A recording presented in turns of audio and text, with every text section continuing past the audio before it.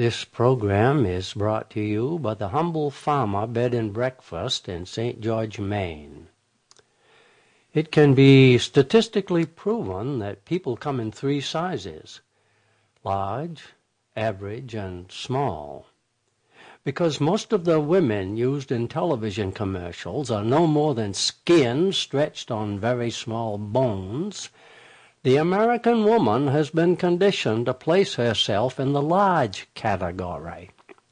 You can't look at a television commercial without realizing that someone is trying to make women dissatisfied with the way they look, smell, or feel. This is why even the most sensible woman might be tempted to lose weight, to diet. Have you ever lived with a person who eats nothing but salad? After a week you beg them to wolf brownies, or at least put enough chocolate sauce on their lettuce to make them sociable. A St. George man told me that his wife dieted faithfully for 3 weeks without losing a pound. She got so cranky that he started avoiding her. He even fell asleep drinking his nightly hot chocolate in front of the television set and stayed on the couch all night. And night after night, his wife lost weight. It was 2 or 3 weeks before a doctor figured out why. The television ads for weight loss had made his wife so sensitive to calories that she'd been gaining half a pound every night just by smelling the hot chocolate on his breath.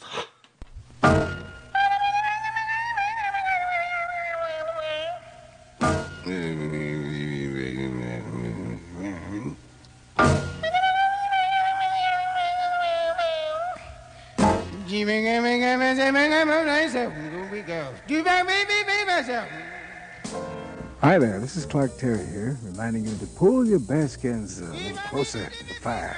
That's it. Now you're talking. Hey. Watch out for those snapping sparks. Everybody cozy? Now the good news is that you're in time for the Humble Farmer. You've worked hard all day, and you deserve to relax now. So stay right there and listen to the best of this kind of music.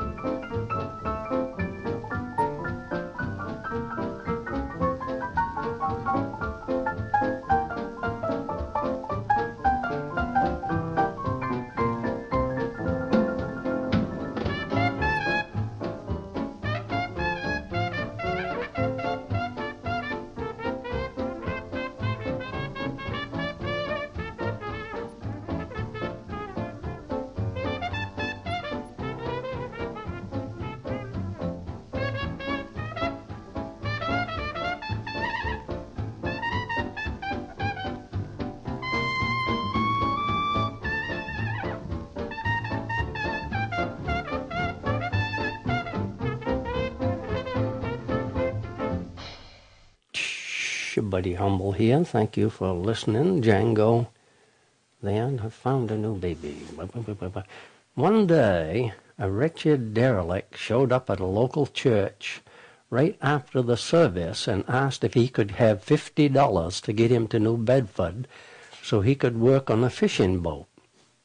When the 3 deacons assembled to consider the case, one of the deacons, a school teacher, recognized the man as one of the most troublesome kids he'd ever had in school. Another deacon, a prison guard, had fingerprinted the fellow when he was admitted to the state prison. The third, in one of those coincidences that you only hear about on Paul Harvey, had been the man's prison advocate and parole officer. Well, none of the 3 deacons let on that they'd ever seen the candidate before, and he didn't let on that he knew them. They gave him the $50 to get him on a boat 200 miles away in New Bedford and figured that it was the best money they had ever spent.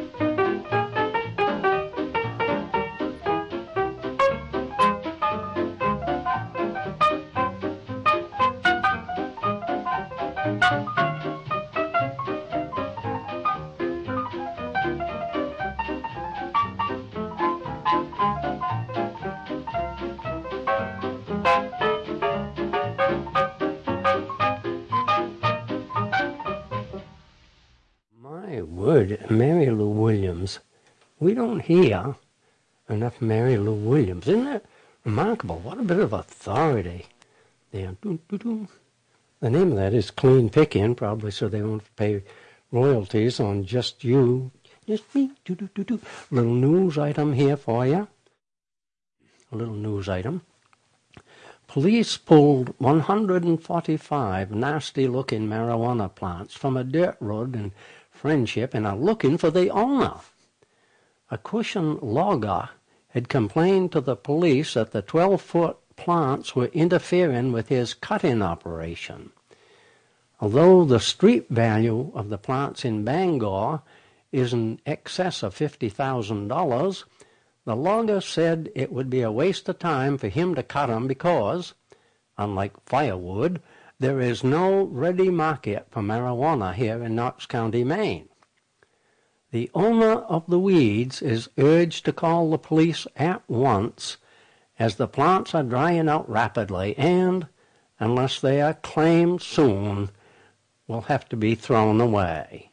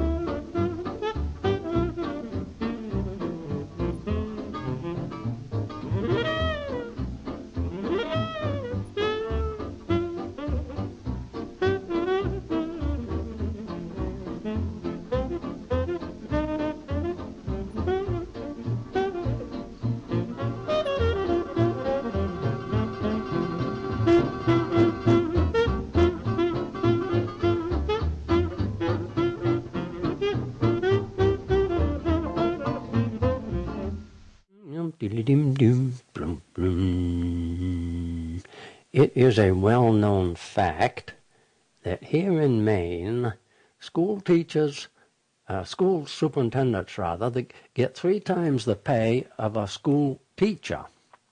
Superintendents do not get a lot of money for what they do. It simply happens to be 3 times what teachers get for what they do. Some people wonder why. The superintendents, think about this now, the superintendents go to the same teachers' colleges and sit in the same classes as the teachers. They both go to the same colleges to get their master's degrees. But think about this. When they start work, a strange thing happens. One gets 3 times the salary that the other one does. Now, I asked a school board member why the school board paid superintendents such respectable salaries and was told, well, we pay them a lot more than we want to because we want somebody who can do a good job. You get what you pay for. One wonders why the same philosophy is not applied to teachers.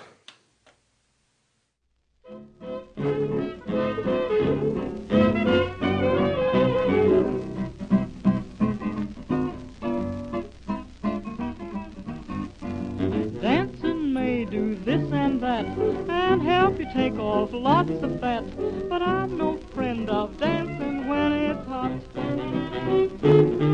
So if you are a dancing fool who loves to dance but can't keep cool, bear in mind the idea that I've got.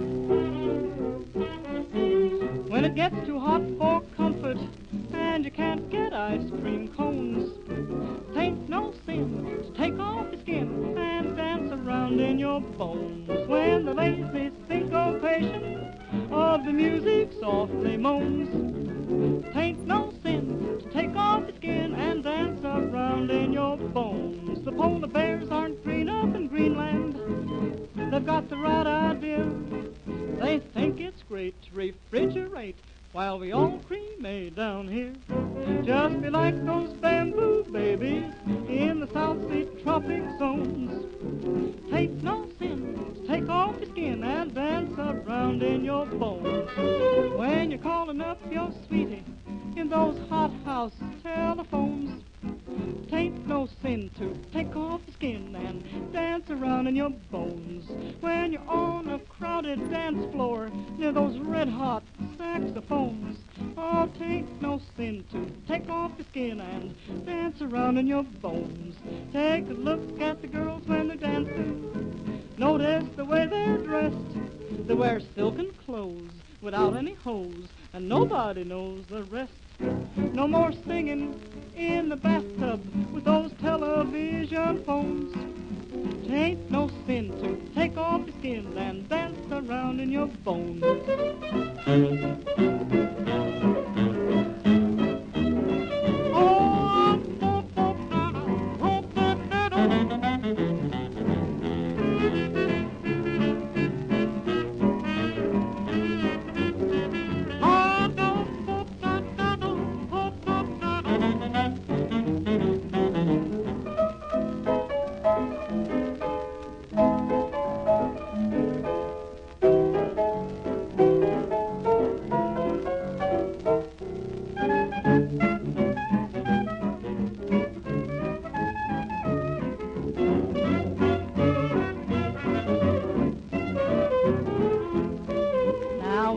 Gathered by the river, listen to your Deacon Jones. Ain't no sin, take off your skin, dance around in your bones. You must all go in that water, let me hear your sinful groans. Ain't no sin, take off your skin, dance around in your bones. Do what I say right away, wicked sinners, cause this is your judgment day. Come, Mandy Lee, in the river with me, wash your sins away. Throw away your gin and razor. Throw away your gambling bones. Oh, take no sin, take off skin, dance around your...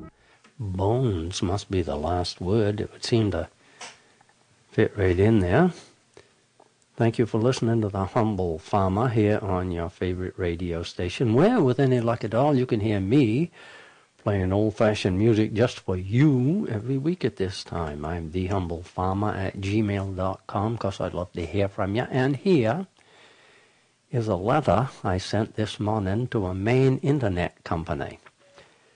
I think they handle my web page information and give me the internet, but I'm not sure. Every year I send these people a check because I have no idea what might shut down or collapse if I don't. And this is what I wrote. Hi, please send me another bill by email. I tried to pay you online when I first got your bill. I tried to find a page where I could do it. I pay my credit cards, I pay my cable TV, I pay my mortgage, and I pay my power bill online. But your website for paying online, being made by computer experts, was too difficult for me to navigate, and I gave up in frustration. And now I can't even remember if I could find it. Thank you for understanding that old people aren't very good with technical things. We don't even know your language. I'll send you a check, as trying to pay you online would simply exhaust me. I don't like to send checks because a 3-cent stamp for the envelope now costs around 50 cents. Thank you again, The Humble Farmer.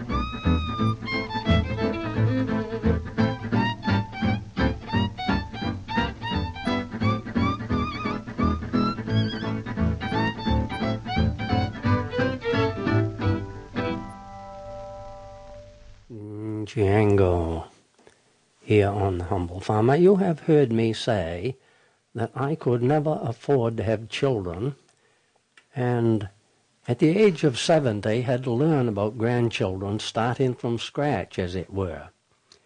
Without even an hour, listen to this, without even an hour of grampy experience to fall back on, my wife Marcia, the almost perfect woman, placed one of her valuable grandchildren under my care for an hour. I was scared. You can imagine. I was scared to death. The child, Evelyn, could not talk. What could I do? What would I do if she wanted something, and how would I know what she wanted? But you can well, are you listening?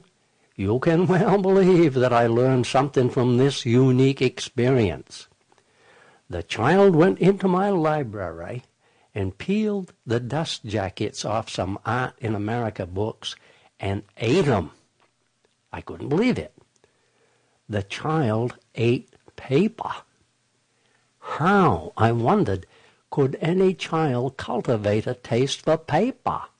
But then I remembered that earlier in the day I had seen her mother feed the child an artichoke.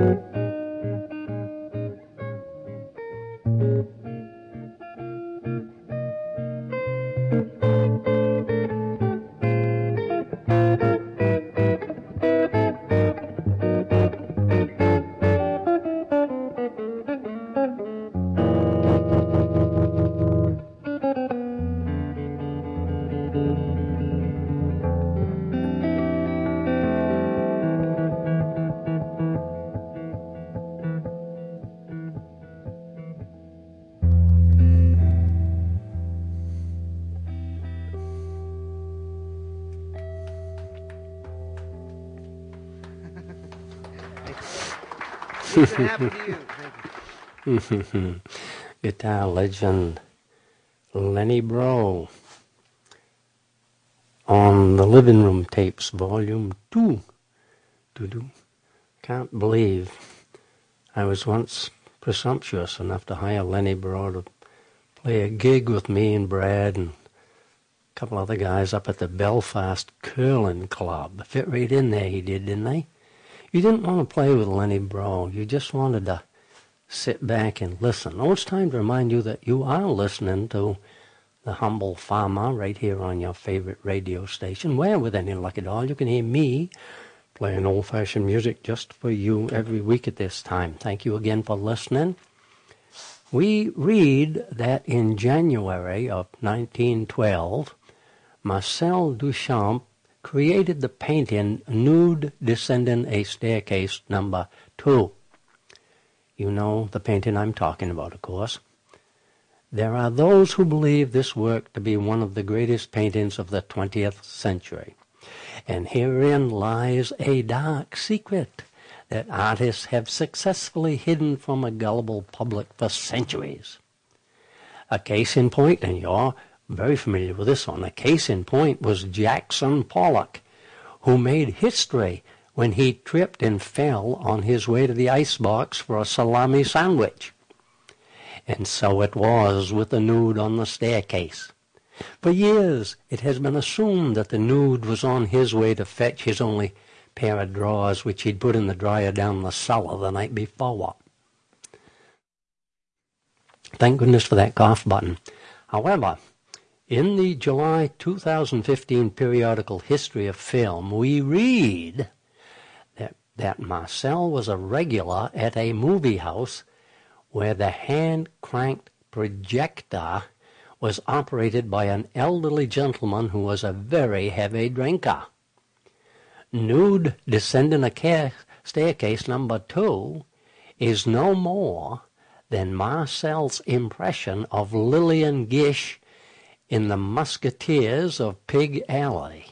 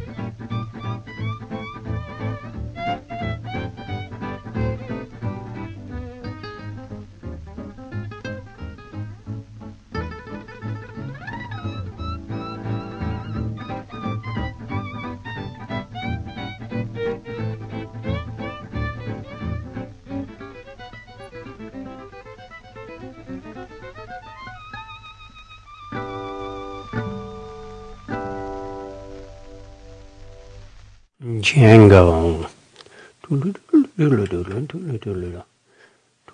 Something at something at WHTFM is the password my internet company gave me to enable me to access my account and pay my bill online. Now think of this.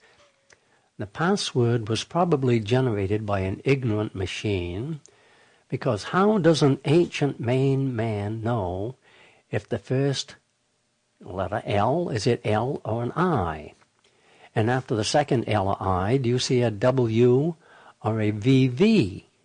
You can't tell by looking at this. And right after the at, you will see another L or an I. I don't know if it's an L or an I. I tried to pay my bill online, but gave up and emailed them, asking me to send me the bill again, because as much as you heard me say this, as much as I hated to pay 50 cents or so for a 3-cent stamp so I could mail them a check, it was obviously the only way I could do business with them. Got no reply until this morning, when I got an email that told me to pay up quick or my plug would be unequivocally, oh, never write words that you can't spell. Well, they was going to pull the plug anyway, no matter how they went about doing it. And you might, well, ask if there actually is anyone at this company. Have you ever wondered that? Is there anyone there? Or is the whole business no more than one all-knowing computer that sends out bills and credits payments to the computer's bank account in the Cayman Islands? I'm mailing this thing, whatever it is, I'm mailing it an envelope with a check in it. What you want to bet that anything that arrives in the form of hard copy is incinerated to generate power.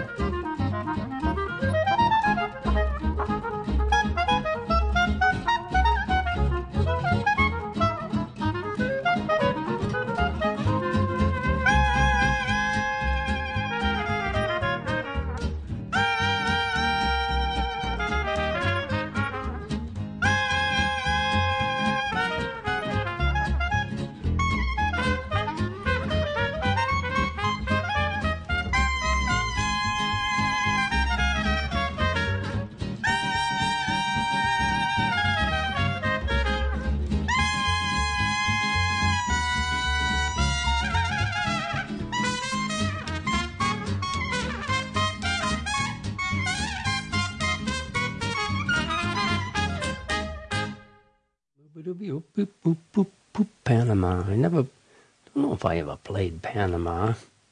Good old song. Oh, it's time to remind you that you are listening to The Humble Farmer here on your favorite radio station, where, with any luck at all, you can hear me playing old-fashioned music just for you, right here on your favorite radio station. Thank you again for listening. You have heard me say that my wife, Masha, the almost perfect woman, and I have a symbiotic relationship, which is, of course, the secret to a happy marriage. I am always cold, my wife is always hot. When I put an ice-cold hand down the back of her shirt onto her sweaty back, I say, ho, ho, ho, that feels good. And she says, ha, ha, ha, that feels good. Now, perhaps you and your spouse sneak about the house, surreptitiously turning the thermostat up and down to suit your own personal needs, or even opening and closing windows when the other one isn't looking. Now, this does not happen in our home because when the temperature drops down to 74, 75 degrees, so I just can't tolerate it anymore, well, I just simply put on extra woolly pants, long underwear, and a sweater.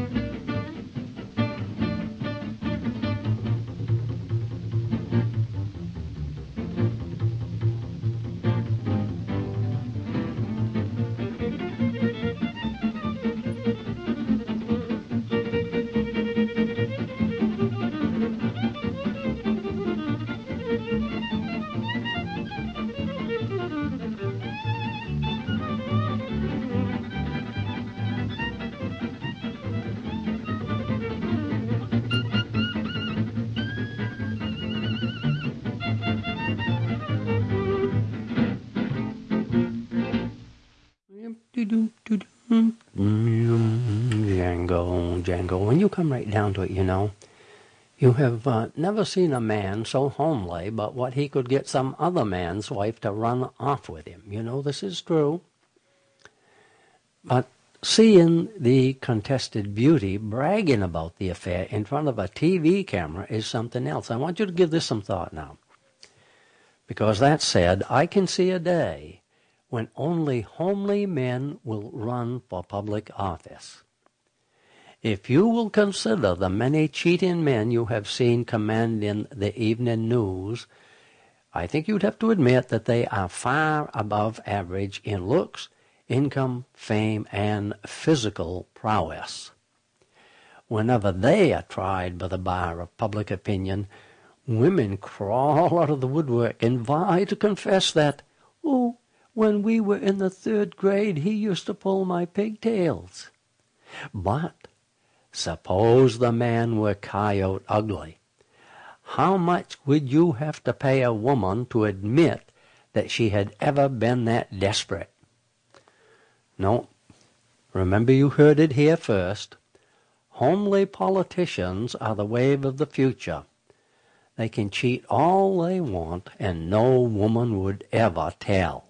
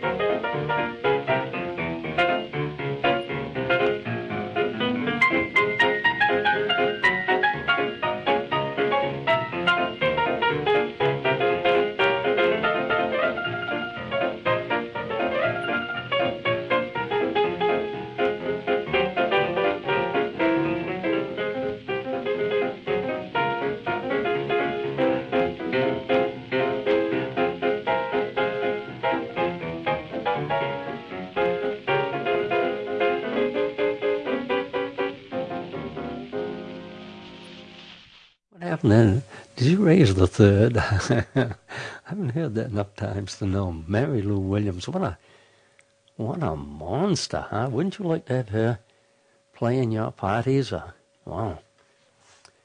Oh, by the way, I never get to say thank you for listening, because the way we do it here, I just keep playing music until the time runs out, and then they just shut me off, so forgive me if I forget to say thank you for listening to The Humble Farmer, but any luck at all, I'll be back here next week at this time playing old-fashioned music just for you. I want you to remember that and say that at the end of the program, because I probably won't get a chance to say it. When I Google, I pretend I'm a prospector looking for gold. And it is that 10 dirtiest hotels in the world site that we are going to continue mining now. We've talked about it before. Here's a review that says, "The hot tub looked disgusting, like homeless people bathed in it." I must admit that I have never seen a bathtub that had been used by homeless people, so I have no reference here. And think about this now. Aren't even the people nearest and dearest to you able to make a bathtub look disgusting? Or have you never married and had children? And consider this. Our room looked like something from a very bad horror movie. Now, is that not a subjective observation at best, where it's possible to get bogged down by semantics? Can you distinguish between a bad horror movie and a good horror movie? Is a good horror movie really horrible? Is a bad horror movie not bad? The guest continues, I was scared to sleep in the bed. Just looking at the bed in this hotel made me want to itch. Let's turn that around into something positive here. Just looking at it made me want to itch. Wouldn't that at least give you something to do if the television didn't work?